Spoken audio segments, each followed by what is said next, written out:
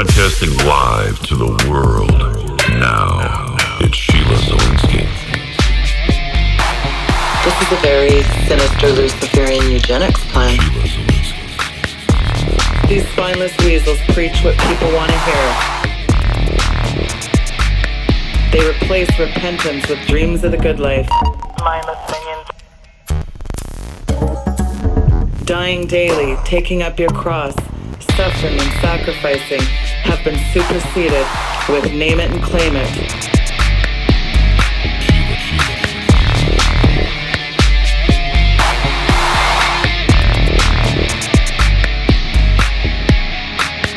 And as dark as I know it looks out there, the good news is that God is advancing his kingdom.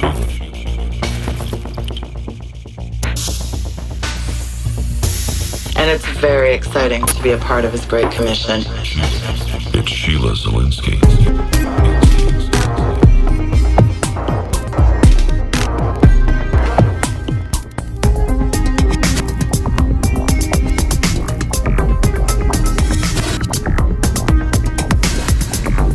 The Sheila Zielinski Show, the only show to give you the truth behind the headlines, prophecy, and the deeper things of God. Now, here is your host, EndTime Watchwoman, Sheila Zielinski.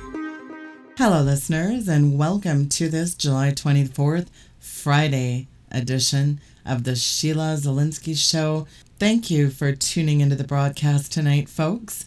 I broadcast weekdays, 6 p.m. Eastern Time, right here on Worldwide Christian Radio.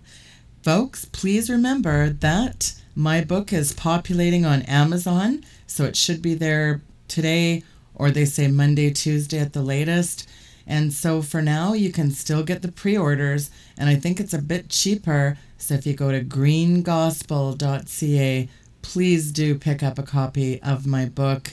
This information is incredibly timely, and I think it has the hand of God on it, and I want to get it in people's hands. I really want to get the information to people. I've got 4 signed autograph copies. You cannot get them signed, but I have 4 autograph signed copies for my listeners. So here's how you can win a signed copy of my book. I'm asking people to send an email requesting me on the Alex Jones Show. The exposure on the Alex Jones Show, I think, is really important. And so if you request me on his show, I'm going to draw 4 names and I'm going to announce them on the show on Wednesday of next week. That's Wednesday of next week. I'm going to have a video of me picking the names out of a hat. So I will pick the 4 names out of the hat and you will get a signed copy. So this is what you've got to do to get yourself a signed copy. You simply go to tips, TIPS, at Infowars.com, and all you got to say is, Alex, please have on Sheila Zielinski, author of Green Gospel, and it probably doesn't hurt to throw in greengospel.ca. Again, tips at Infowars.com, TIPS at INFOWARS.com, tips at Infowars.com.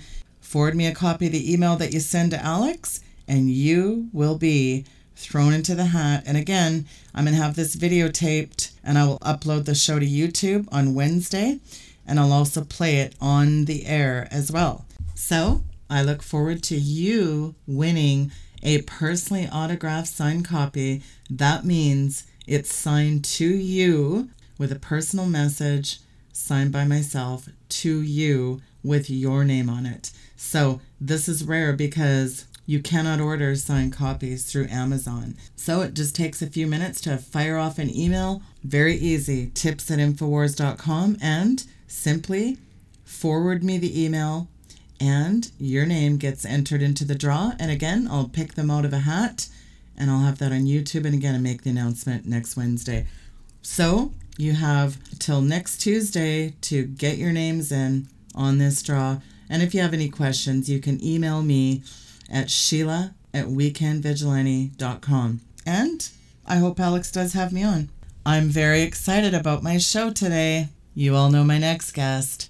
He is my favorite pastor, and he is the renowned Pastor David Lankford from the Voice of Evangelism. That's thevoiceofevangelism.com. And it's such a pleasure to have him back on the program. Pastor David Lankford, welcome to the program, sir. It is such a pleasure to have you back on. Sheila, it's always a joy to be with you and to share the purity of God's holy word that edifies the body and glorifies the Lord Jesus Christ. And that's why we do what we do, because it honors him and not man when we speak the oracles of God. Absolutely. Well, Pastor, one of the things I'm getting emailed about this hellish Planned Parenthood nightmare. And so we see the videos, the top brass, they're auctioning off these. It's almost hard to talk about these body parts to the highest bidder. I talk about Margaret Sanger, the founder of Planned Parenthood, who was into this forced sterilization and eugenics. She was a Satanist. I talk about it in my book, Green Gospel. I talk about the Gates Foundation giving Planned Parenthood of America abortion business almost $20 million since 2001, including funds to persuade teenagers to support abortion and lobbying the United Nations to advance pro-abortion proposal. I mean, the list goes on. The United Nations is like Satan Central. I talk about that in my book too. Pastor, we have absolute sick, evil, twisted Satanists at the helm, some of which are just finishing up at good old Bohemian Grove, worshiping their big 40-foot owl, or Moloch, the ancient Ammonite god, as I call it. It's so evil, Pastor, isn't it? Well, the fact is, man is a beast without God. If you look at all the Old Testament and even in the New Testament, the book of Revelation, every government is described as a beast. And, of course, who runs government? Men do. Institutions, men run them. So man without God is a beast. He is the savagery.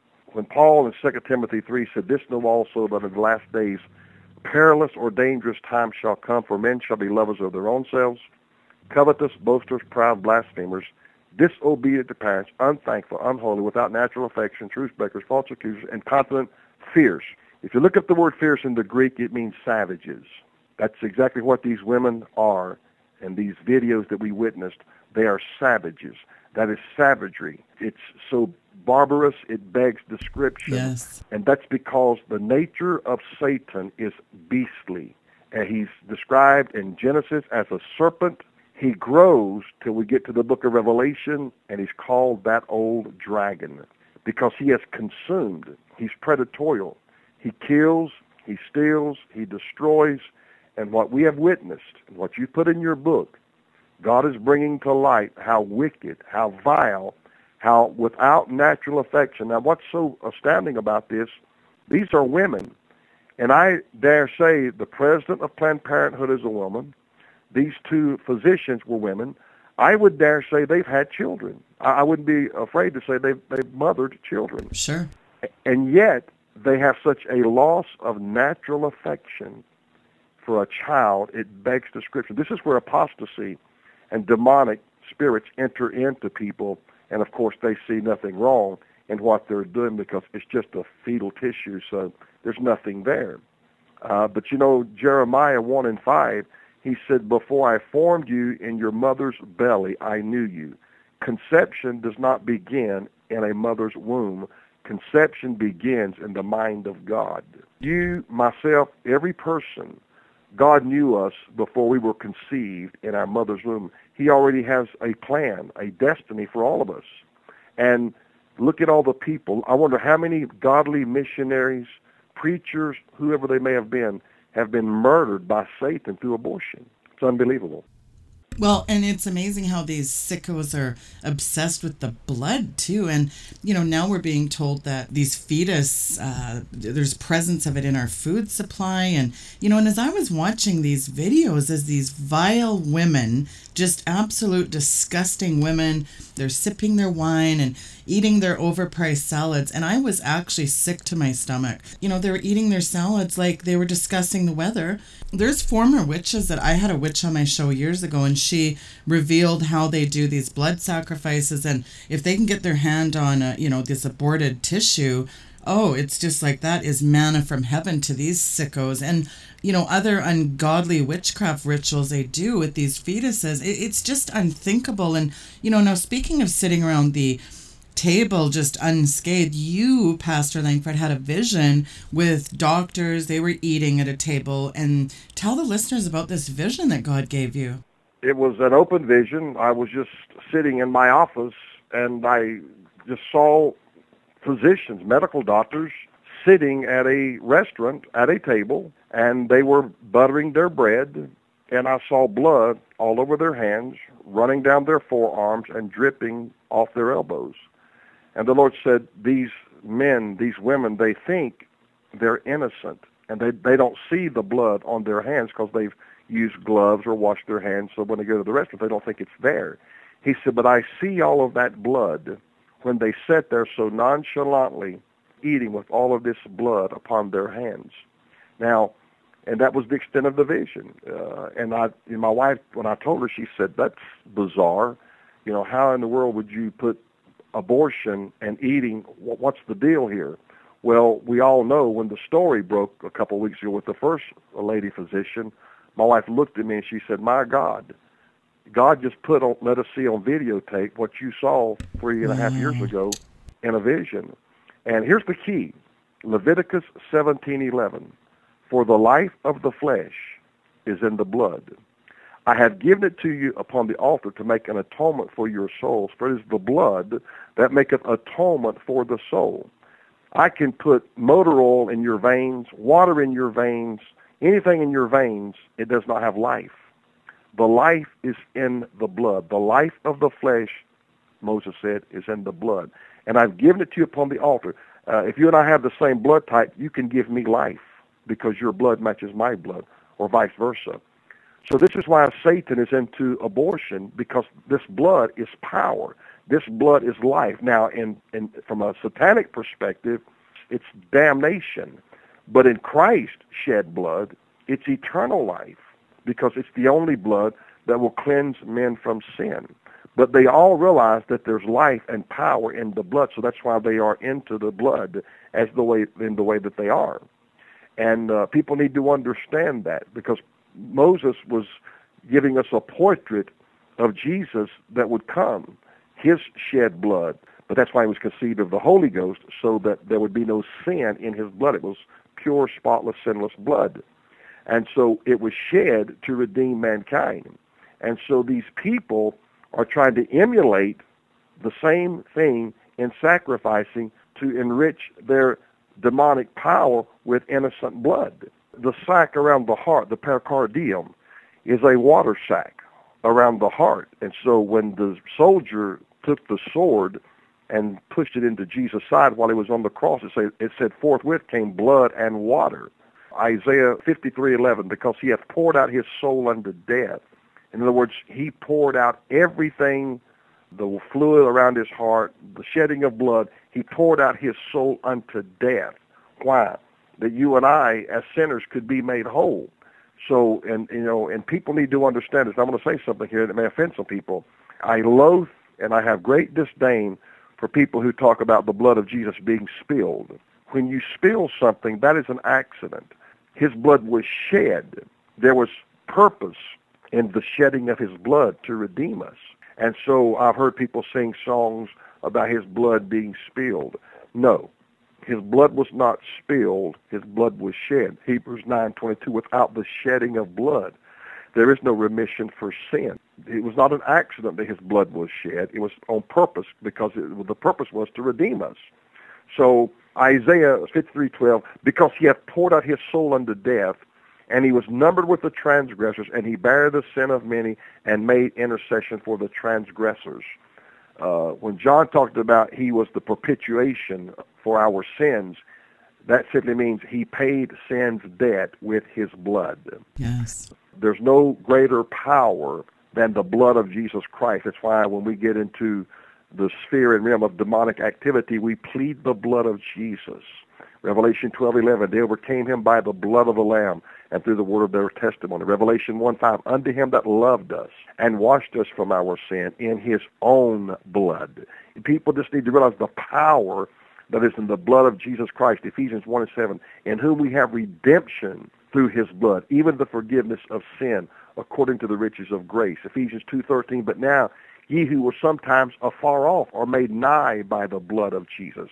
That blood brings us to him. And of course, before he ever got to the cross, he was already a bloody hemorrhage. Luke said, be it in an agony, he prayed the more earnestly, and his sweat was, as it were, great drops of blood falling to the ground. So when Judas kissed his cheek, he didn't really kiss his cheek. He was already kissing the shed blood of Jesus Christ. Well, you mentioned the demonic activity too. I mean, we can pull down strongholds, but it's amazing that, when you have a very anemic church. Well, Leonard Ravenhill said an amazing statement. He said, how can you pull down strongholds if you don't have the strength to turn off your TV? I mean, it's stunning when it comes to these strongholds. People just don't understand their authority, and they really don't understand these demonic realms, do they? No, and the authority is in Jesus' name, and it's carried out by the authority of the Holy Ghost. And, of course, we know that that's no longer preached in the church. People, I had somebody email me a few weeks ago and said that I'm a purveyor of demons. Speaking in tongues came from Africa. Oh, he lambasted me to no end. And I emailed him back and I said, you just sealed your doom. You blasphemed the Holy Ghost. Wow. And because there's no forgiveness for blaspheming the Holy Ghost. Jesus said, all manner of evil shall be forgiven men that they speak against me. But if you speak a word against the Holy Ghost, he said, it shall not be forgiven you in this life and in the life to come. So men don't realize how they're playing games with the Spirit of God. Jesus left the church in charge of the Word of God and the Holy Ghost. So we preach the Word, and the Holy Ghost confirmed the Word with signs following. I'm always amazed at how people have all these ministers, have all these great theatrics, deliverance, cripple people walking, but you never hear them preach any Bible. So what is God confirming? See, he said he would confirm the Word with signs following in Mark chapter 16. And so you see these guys come on television, and there's absolutely no Bible preaching, none whatsoever, but there's a plethora, a deluge of miracles. So then what is God confirming? Because they haven't preached the Word. If I preach a message on repentance, I'm expecting God to confirm the Word with somebody getting saved. Mark 16:20. And they went forth and preached everywhere, the Lord working with them and confirming the Word with signs following. So God, through the Holy Ghost, works with us, confirming the Word that is preached. I cannot get over some of the stuff people send me that I watch. Like, they will take a phone and record these pastors and the things that are coming out of the pulpit. I mean, David, I just cringe. And it's amazing what a bunch of anemic, spineless twits we have at the helm of these churches. Really, America, and especially Texas. I mean, that's the guy you picked to represent the largest church in Texas. You picked Howdy Doody with no spine there. I always thought Texas had a backbone, but judging from their pastors, I mean, it's shameful that these flip-flopping, fence-sitting, gutless wonders call themselves even a preacher, Pastor Lankford. About 4 years ago, we had some hail damage at our house, and I had a contractor come out to price and put a new roof on. We come to an agreement with the insurance company, and they came out, and I was going to try to witness to the contractor, and I said something about Jesus. He just looked at me. He said, "Preacher, don't talk to me about Jesus." And I could tell I struck a nerve that was unbelievable. And I said, "Why? What's the problem?" He said, "I went through my wife's phone the other day, and our pastor was sending her nude pictures of himself." Oh. And I knew there was nothing I could say. It broke my heart, because here's a man that his pastor is messing with his wife, and he is just so smitten with grief and brokenness. He just said, "Don't talk to me about Jesus." Uh-huh. And I thought, sir, and when I say sir, I'm talking to the pastor, you are damning souls by your actions and grieving men's hearts, like this man who he's lost all hope in God because his pastor is sleeping with his wife. That's just the most lewd, unbelievable. Just such an abomination, isn't it? You don't even know how to respond to a man when he cuts you off like that and says that to you. You know, I mean, there's nothing to say. He's so broken, he's so grief-stricken. All you can do is just, you know, pray for him, because this is the tragedy of today's leadership, the casualness approach toward God. God is so holy, Revelation 4:8, where the cherubim rest not day or night, crying, Holy, holy, holy, Lord God Almighty, which was and is to come. He is so holy. That's what the Lord showed me in that vision I had in 94. That's why there are two cherubim sitting on the end of the Ark of the Covenant.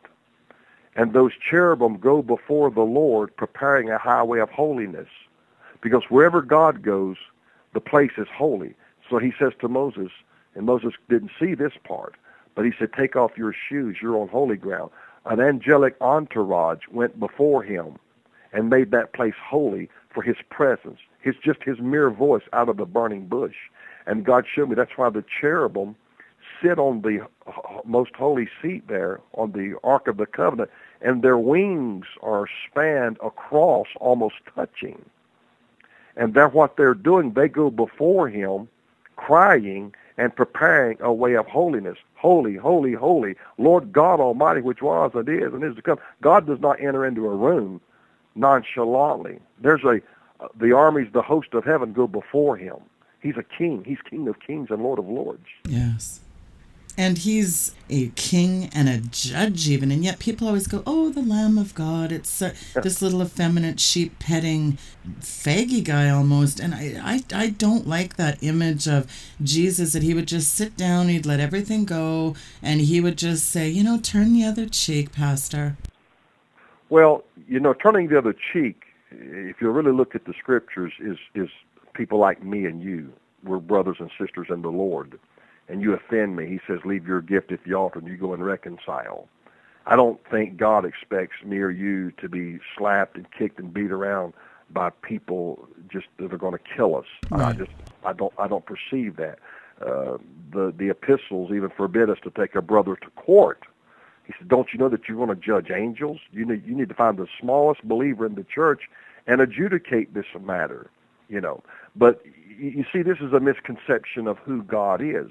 Psalm 7:11 says God is angry with the wicked every day.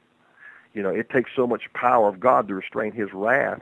I mean, with what we're doing to God, you know, that this nation has put its middle finger up in the face of God and said, God, you can go to hell. We don't believe your word. We don't believe your Bible. We don't believe your true messengers. It's not what you say it is. It's the way we say it is. And so he says, okay. And he's abandoning this nation, allowing the walls of protection, and we're so vulnerable, we're so subject, and we don't realize this next element of judgment. And I said this for years, if God did not judge us incrementally, we too would be like Sodom and Gomorrah. But the grace of God constrains him to incrementally judge us. But I have fear, not of the devil or anything like that, but I have the fear of God, of what's going to happen this next go-around because of redefining marriage, and these judicial, vile, wicked people think they can do this about an institution that God ordained. I mean, Genesis 1 and Genesis 2 tells us he made them male and female and said for a man to leave his mother and his father and cleave to his wife, and they shall no more be twain but be one flesh. Well, this has been going on for 6,000 years. And 5 reprobates adjudicate no law. There was no law. The legislation in the Congress and the House and being sent to the President to be signed and enacted as law, there was none of that. It's just 5 Supreme Court justices said, we're going to redefine marriage. There was no adjudication in a piece of law. You know, let's see if this is the right interpretation of the law. There was nothing to adjudicate. This is the danger. In Daniel chapter 9, Daniel understood why the judgment of God and its fierceness was because of their judges. Daniel 9:12 says, and he hath confirmed his words, which he spake against us, the Mosaic law, Deuteronomy 28, and against our judges that judged us, by bringing upon us a great evil. For under the whole heaven hath not been done, as hath been done upon Jerusalem. So Daniel and the seizure of Jerusalem through Nebuchadnezzar, he blamed it. He said, which he spake against us and against our judges that judged us. Right. He said, this is why this evil has come upon us, because of our judges. Now, isn't it ironic? In 2001, we had the Twin Tower buildings. There was no judges involved. The second event, 2008, the financial world almost collapsed. No judges involved. Now let's see what happens in September of 2015, that we have judges involved. Moses gave the prophecies in Deuteronomy 28 about the blessings and cursings, and Daniel says the words of God have come upon us because of our judges. So Daniel placed the blame on the judges. So what our judges have done to us, they've accelerated God's judgment against us. I was absolutely stone cold stunned when I saw those 6 colors there flashing on the White House.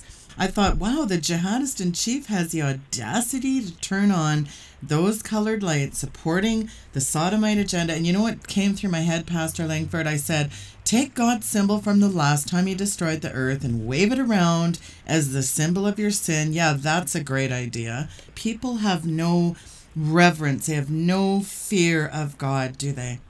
Let me tell you what the president done, because I'm here in North Carolina. He went down to Charleston. He eulogized the black pastor, Reverend Pinckney. He broke out singing Amazing Grace on Friday afternoon after he eulogizes the pastor. And then on Saturday night, he puts the sodomite colors on the White House. You're talking about an apostate who's singing Amazing Grace on Friday and glorifying sodomy on Saturday. Sickening. Now, this is where we've come to, and people wonder why Isaiah 5:20 said they would call evil good and good evil, bitter sweet, sweet bitter, dark for light, light for dark. This is where we have come to. And I wrote my newsletter for September a month or two ago because I felt led to go ahead and write it, because what we're getting ready to soon witness in this nation is civil disobedience. Now, what these idiots in the White House, the Senate, the Congress don't understand is lawlessness breeds lawlessness. You reap what you sow. We've had 8 years of lawlessness sown in this nation, and they're getting ready to reap an uprising of lawlessness among the people. If they don't think the people are going to rise up in rebellion, they've got another thought coming, because you see, God says every man, I don't care if you're the president or a janitor, you're going to reap what you sow. That's why Galatians 6:7, God said, be not deceived. God is not mocked. For whatsoever a man soweth, that shall he also reap. For he that soweth to his flesh shall of the flesh reap corruption, but he that soweth to the Spirit shall of the Spirit reap life everlasting. This leadership in our nation has sown to the flesh. You can't get any more carnal than sodomy. You can't get any more debauched and debased than sodomy. So what are we going to reap? A farmer puts one kernel of corn in the ground. It will come up as a stalk of corn. It will have 3 or 4 ears of corn with hundreds of grains or kernels on each cob from one grain of corn, one kernel planted. This is the law of reciprocity. We reap what we sow, and you always reap more than what you sowed. One kernel of corn in the ground will get 3 or 4 cobs of corn on that stalk with hundreds of kernels on each cob. Now think about that. The multiplication of that. One in the ground, and how many hundreds, if not thousands, when you accumulate all the kernels on all the cobs on one stalk of corn. Yes, we certainly do reap what we sow, and then some. You know, and I was thinking about, I don't know if you saw this clip with Donald Trump. In fact, if people are to do an internet search, just type Trump believes in God but hasn't sought forgiveness. Donald Trump was talking about his Christian faith Saturday, but said he's never sought forgiveness for his sins. Gee, like that's not a part of redemption. I just thought, how ridiculous. Yeah, you know what? In all reality, Sheila, I feel sorry for him. He's touched a vein of the anger and the rebellion of the people, and he's a wandering star. He has no ground, and he lauds Norman Vincent Peale, positive thinking, and he's lost. But he's tapped into a vein of the anger and the rebellion of the people, and that's why his numbers. You see, what that shows me is this nation is on the precipice of total disaster. It is so volatile, and these, and I'm going to say this, these idiots, I have no respect for any of them up there. I hate to be that crass and that blunt, but they do not realize what they are doing. We are at 211 degrees Fahrenheit. One more degree and we boil. We are at 211 as a nation and about to hit 212 because these men have sown this. They're going to reap it. Now, they don't think they will, but that's where they're deceived. That's why Paul said, be not deceived. God is not mocked. We're mocking God, and they don't get it. And God have mercy on the righteous in the midst of judgment. And that's why everyone that says they are a Christian, you better start walking the walk and talking the talk. Don't say you're a Christian today and get mad tomorrow and use four-letter words and take God's name in vain. You better not say you're a Christian and then out here fornicating and committing adultery. You're playing and toying with God Almighty. You better stop it. Amen. Well, people say they are Christians. They throw that around a lot in name only. But a lot of people say, well, and I hear this so much. Hey, who are you to judge? My relationship with God is my relationship. That's between me and God. You got to love that one. Oh, yeah. That's the catchphrase. This between me and God. You're exactly right. You're exactly right. And that's why if you're not abiding by the Word of God, you're going to end up dying and going to hell. God put a little something in my spirit last week. 3 things we must do for spiritual preservation. We must obey God's Word, we must honor God's Word, and we must abide in God's Word. You see, in 1 Samuel 2:30, he said, I will honor those that honor me. 1 Samuel 15:23 said, rebellion is as a sin of witchcraft. Stubbornness is as iniquity and idolatry. For to obey is better than sacrifice. And then in John 15:7, if you abide in me and my words abide in you, you shall ask what you will, and it shall be done unto you. So we've got to honor God and his word. We've got to obey his word, and we've got to abide in his word. And so when you see somebody out here fornicating, and they say, well, that's between me and God. Well, there was no more sinful deeds and purveyors of sin than the church at Corinth. I mean, the church, Paul said some of the fornication that's going on here in 1 Corinthians 5, it's not even common among the Gentiles. I mean, you guys are so messed up, it's unbelievable. But he says in 1 Corinthians 6 and 9, he said, know ye not that the unrighteous shall not inherit the kingdom of God? Here again, be not deceived. Neither fornicators, nor idolaters, nor adulterers, nor effeminate, nor abusers of themselves with mankind, and that is sodomy, and effeminate. Both those phrases are homosexuality, nor thieves, nor covetous, nor drunkards, nor revilers, nor extortion shall inherit the kingdom of God. So he begins by saying, be not deceived. He gives a litany of sin and sinful deeds and says, they shall not inherit the kingdom of God. So that is a cop-out to say that's between me and God. You're exactly right. And when you stand before God, and God says you are an adulterer, an extortioner, effeminate, or abuser, depart from me, you worker of iniquity. I know you not. And he'll say, depart from me. And here's what he's going to tell them. He's going to say, oh, yeah, we had a relationship, but it was on your terms. But a true relationship with me is on my terms. Because what you bring to me in covenant is your sin. What I bring to you in the covenant is redemption. Now, Abraham did not make covenant with God. God made covenant with Abraham. When Gabriel says to Mary, thou art highly favored, thou art blessed among women, God brought her into a divine relationship with him on his terms. See, she had nothing to do with it. The annunciation was, you are highly blessed among women. You don't realize how blessed you are that God has chosen you to carry the Messiah. Which, in other words, you have nothing to do with this, Mary. God has brought you in. Abraham, let me tell you, pal, you bring nothing to the table. I bring it all. But yet God is willing to bring us into covenant with him. So people, all they can bring to the table is wickedness, sin, bitterness, unforgiveness. But God says, I'll still put you in covenant with me, but my blood will take all that away. And though your sins be as crimson, they'll be white as snow. That's good. Well, the false doctrine of this unlimited grace has become a real core principle behind the modern seeker-friendly church, and as a result has caused untold amounts of damage within the church body and in the lives of Christians all over. And this doctrine is so thoroughly, it's really corrupted the way people think, and it's really sad. I mean, think back to the last conversation you had with any fellow Christian believer about some controversial issue like the same-sex marriage, abortion. Almost inevitably, one of those people in the discussion says something akin to, well, we must love the sinner, hate the sin, or God calls us to love everybody, and it isn't our place to judge. I mean, is that not nauseating? It's sickening. You know, here's what they forget. I had a minister the other day. We got into a discussion. He said, thank you for opening my eyes. I said, why? He said, well, you pointed things out I've never seen before. Because Paul identified Hymenaeus and Philetus, said the resurrection is already past. They're overthrowing the faith of people. The beloved John of all men, in John, 3 John, he says, Diotrephes, he withstood our words. He loved to have preeminence among the people. Paul identified Alexander the coppersmith. He said he did me much evil.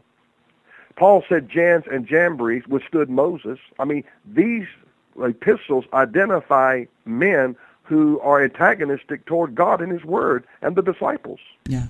So they didn't have a problem identifying people. So why should I have a problem identifying when people are preaching heresy?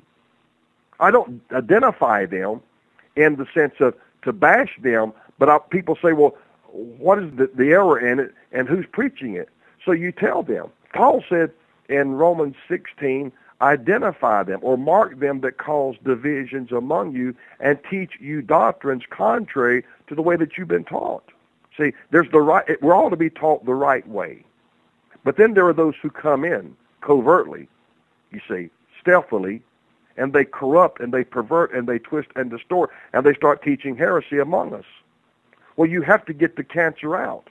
See, even Paul there in 1 Corinthians 5, he said in verse 11, but now I have written unto you not to keep company if any man that is called a brother be a fornicator or covetous or an idolater or a railer or a drunkard or an extortioner with such as a one, no, not to eat.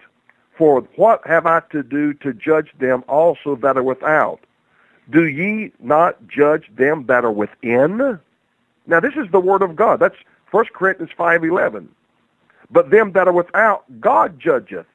So you judge within the body. Then verse 13 says, therefore put away from among yourselves that wicked person. So I'm so sick and tired, and excuse me for getting a little piped up here, but I'm sick and tired of these novices that call themselves preachers who know nothing about the Word of God. They don't know how to interpret the Word of God. They don't know how to adjudicate the Word of God. But Paul said, you judge those people in the church, and don't you even as much eat with them. Don't even have dinner with them. Because you see, Galatians 5:9 says, a little leaven leaveneth the whole lump. You better get the sin out of the church. If you don't, the whole church will be sinful. People don't understand the Gospels, Matthew, Mark, Luke, and John. That's for everybody. That's for all creation and every creature in the earth.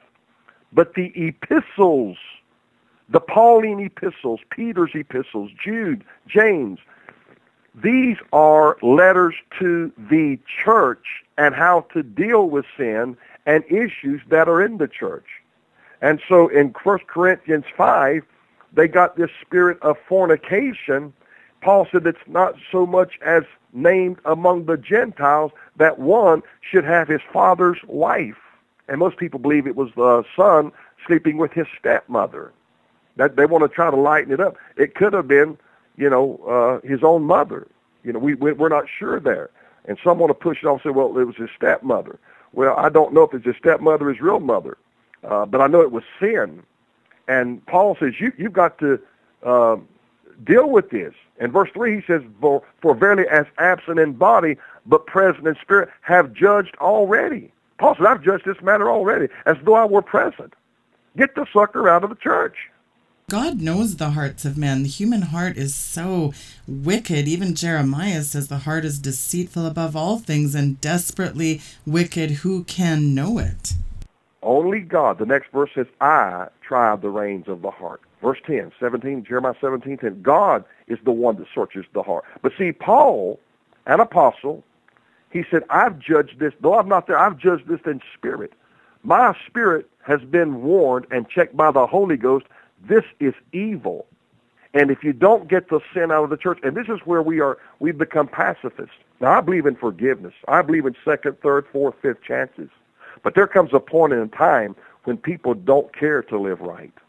They just are determined to go their way, and that's why Paul said in 2 Timothy 4:9, Demas hath forsaken me, having loved this present world. He identified a man of God that became indifferent and went back to Thessalonica because there was something there that attracted him and lured him back away from the Lord God of Abraham, and he said, even Demas hath now forsaken me.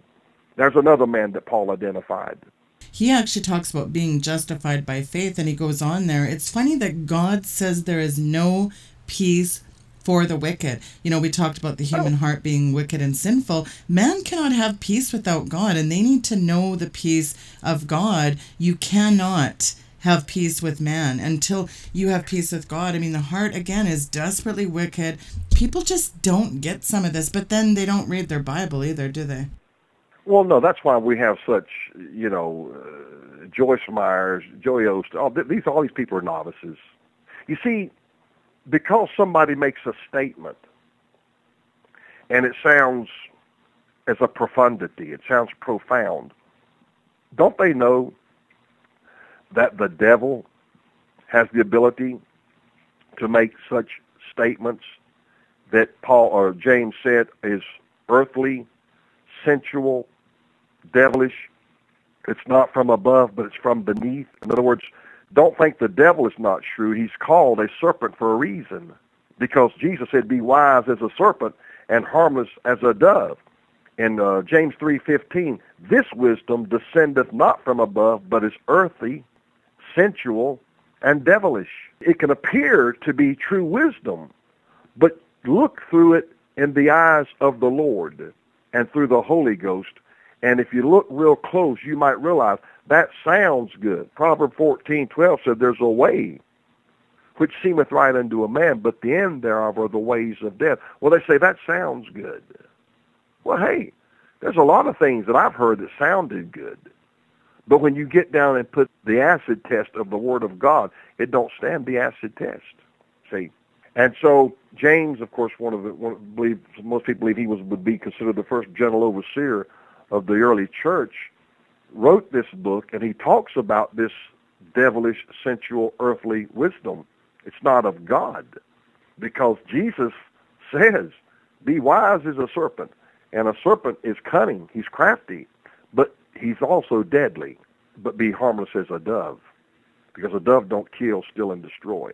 That's not the nature. A dove is clean. A dove typifies the Holy Ghost, purity. And when the dove left the ark the last time and didn't come back, it went and rested somewhere, which means the Holy Spirit should come and rest on us.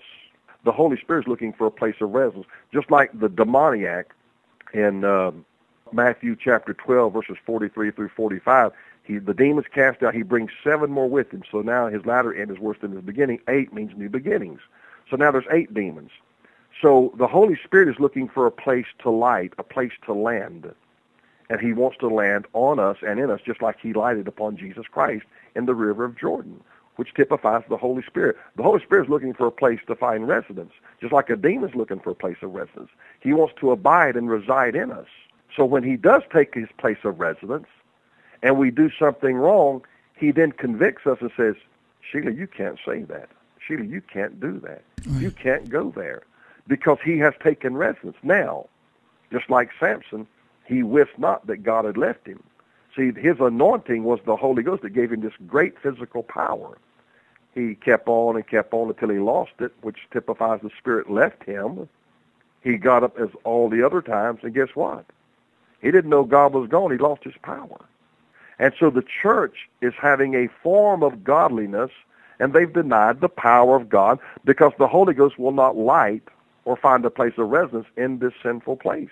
It really is sinful because, speaking of God leaving, it almost seems like God has just left the West. I mean, people have turned their back on God. God really is about to judge this nation profusely, isn't he?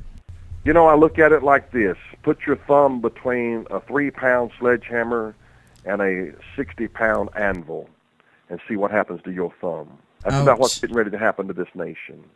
I really perceive that it's going to be protracted. It's going to be drawn out. It's going to be tough because I was reading in Lamentations 2 weeks ago, Lamentations 4 and 6, for the punishment of the iniquity of the daughter of my people is greater than the punishment of the sin of Sodom that was overthrown as in a moment, and no hands stayed on her. Sodom and Gomorrah was sudden and total destruction. The next morning, Abraham looked across the plain. He said it looked like a billowing furnace. It was over with. They were all dead, burnt to a crisp. Jeremiah says this has been a protracted famine, sword, death. We've emaciated. We pined away. He said because theirs was sudden, ours has been drawn out. And this, regretfully, is what God is going to do, is going to draw out the judgment. You see, the measure of judgment is according to the sin, see? And so look how sinful we've become. So is God going to give us a little pat on the behind and say, no, don't do that again? Not this time. Right. No, he's not going to do that. He can't. He can't, because we see what he did to Sodom and Gomorrah. And here's Jeremiah. People say, well, that never really happened. Jeremiah obviously has a record of it because he alludes to it and says it happened suddenly. So he understood the writings of Moses in the book of Genesis when he talks about theirs was sudden. This has been a protracted judgment on us. I don't want that. I've got 4 children. I've got a granddaughter. I've got nieces. I've got nephews. I don't want this, but I have to be realistic. This is the result of that little 3-letter word called sin. Every broken home, every broken marriage, every broken person, their lives, whatever it might be, drunk, car wreck, amputation, killing somebody, murder, all this is because of sin. And we're becoming more and more sinful. And so, God said, I won't destroy the earth again by water. So he put a rainbow in the sky. And then the Sodomites captured it, said, we're going to use that, and we're going to extol sodomy from the very blessing that God gave man in covenant, saying, I'll never destroy the earth again by water. So we know how it will be destroyed the next time, by fire. It would not shock me if there are several cities that go up in flame through whether it be a nuclear strike, ISIS have chemicals, weapons, whatever, and bring them in through the border. God is not going to tolerate this. And then in Jeremiah 44, there are people leaving the country. I get this all the time. You get it too. About leaving the country. Where are we going to go? What are we going to do? Well, if you'll go back and read the 44th chapter of the book of Jeremiah, he warned them. He told them, don't you think. Let me just read. Let me go over and read it. Jeremiah 44, verse 12. Thus saith the Lord of hosts, the God of Israel, behold, I will set my face against you for evil and to cut off all Judah. And I will take the remnant of Judah that have set their faces to go into the land of Egypt to sojourn there, and they shall all be consumed and fall in the land of Egypt. They shall even be consumed by the sword and by the famine. They shall die from the least even unto the greatest by the sword and by the famine, and they shall be an execration and an astonishment and a curse and a reproach, for I will punish them that dwell in the land of Egypt as I have punished Jerusalem by the sword, by the famine, and by the pestilence. So people say, I'm going to Belize. I'm going to Costa Rica. No, you better go to Jesus because he's your refuge. Amen. Well, if we see this coming, we're going to go back down to Egypt. And Egypt's always typified the world, looking for a way of escape. God said, you're not getting away from it. I'm God. I'm going to send famine down there. I'm going to send swords down there. I'm going to send fires down there. So who thinks God can't all of a sudden cause an earthquake to take Belize under, or Costa Rica? Who is your refuge? Yourself? and your wherewithal and your means? Or is God your refuge? I had a brother write today, they're the caregivers for their elderly parents. He said, what are we going to do? I wrote him back. I said, God's your refuge.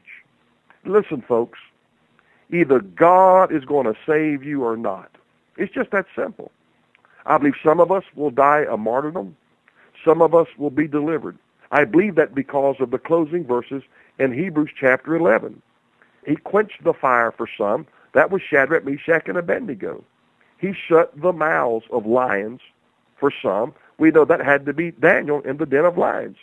And then it says there were others who had trial of cruel mockings and scourgings, yea, moreover, of bonds and imprisonment. They were stoned. They were sawn asunder. History says Isaiah was cut in two with a timber saw. Some were tempted. Some were slain with the sword. They wandered about in sheepskins and goatskins, being destitute, afflicted, tormented, of whom the world was not worthy. They wandered in deserts and in mountains and in dens and caves and in the earth. And these all, having obtained a good report through faith, received not the promise, God having foreseen or provided something better for us, that they which without us should not be made perfect. In other words, I believe God will make the decision for every Christian of their destiny. Jesus told Peter and John in those closing chapters, Peter, you're going to come to a place in your life when you're going to not be able to gird yourself. Another will gird thee and take you where you really don't want to go. He was prophesying his death. Peter said, what about this guy? He said, if I want him to be alive when I come back, what's that to you, Peter? To whom much is given, much is required. So in Acts chapter 12, when Peter is in prison, the angel comes in, and it says he smote him, and the Greek says he struck him with something less than a violent blow and said, wake up, pal, and gird thyself. We're getting out of here. So the angel even knew the prophecy because he told Peter, gird yourself. But Jesus told Peter, the time will come when you're going to have to go somewhere, and you're not going to gird yourself. Another will gird thee. In other words, they're going to take you to your death. And history, I did a very thorough research years ago on Peter's life. History records they brought Peter's wife by his prison window to torture him mentally, emotionally, and bring great anxiety into his life. But history says he spoke through the windowsill, and he said, only remember thou the Lord. He didn't say, remember me, honey. Remember the kids. He said, only remember thou the Lord. Now here's a man early on cursing and swearing, I don't know Jesus. And now he says, just keep your eyes and keep your mind on Jesus. And history says he was so bold. He said, don't crucify me like my Lord. Hang me upside down. I'm not worthy to be crucified. Now look at the boldness of this man of God.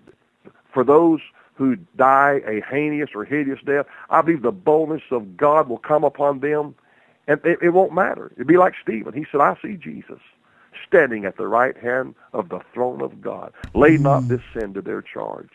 Why? I believe the Holy Ghost was all over him to that degree. He didn't feel a thing. He didn't feel a thing. All but one. It was John the Revelator. Right. All of the rest of them died. They died horrible deaths. But remember what Paul said in Philippians 2:11, for me to live is Christ, but to die is gain. Once they received the Holy Ghost, they all understood. This is so temporal. I'm 60 years old now. I realize the brevity of life is so short. It is so short. And Paul, he said, for me to live is Christ, but to die is gain. To be absent in the body is to be in the presence of the Lord. So, we can't get enamored and live in fear with these things. We've got to keep our focus on Jesus. And Stephen, he said, I see Jesus. The only man that we know got a standing ovation. He said, I see Jesus standing at the right hand of God.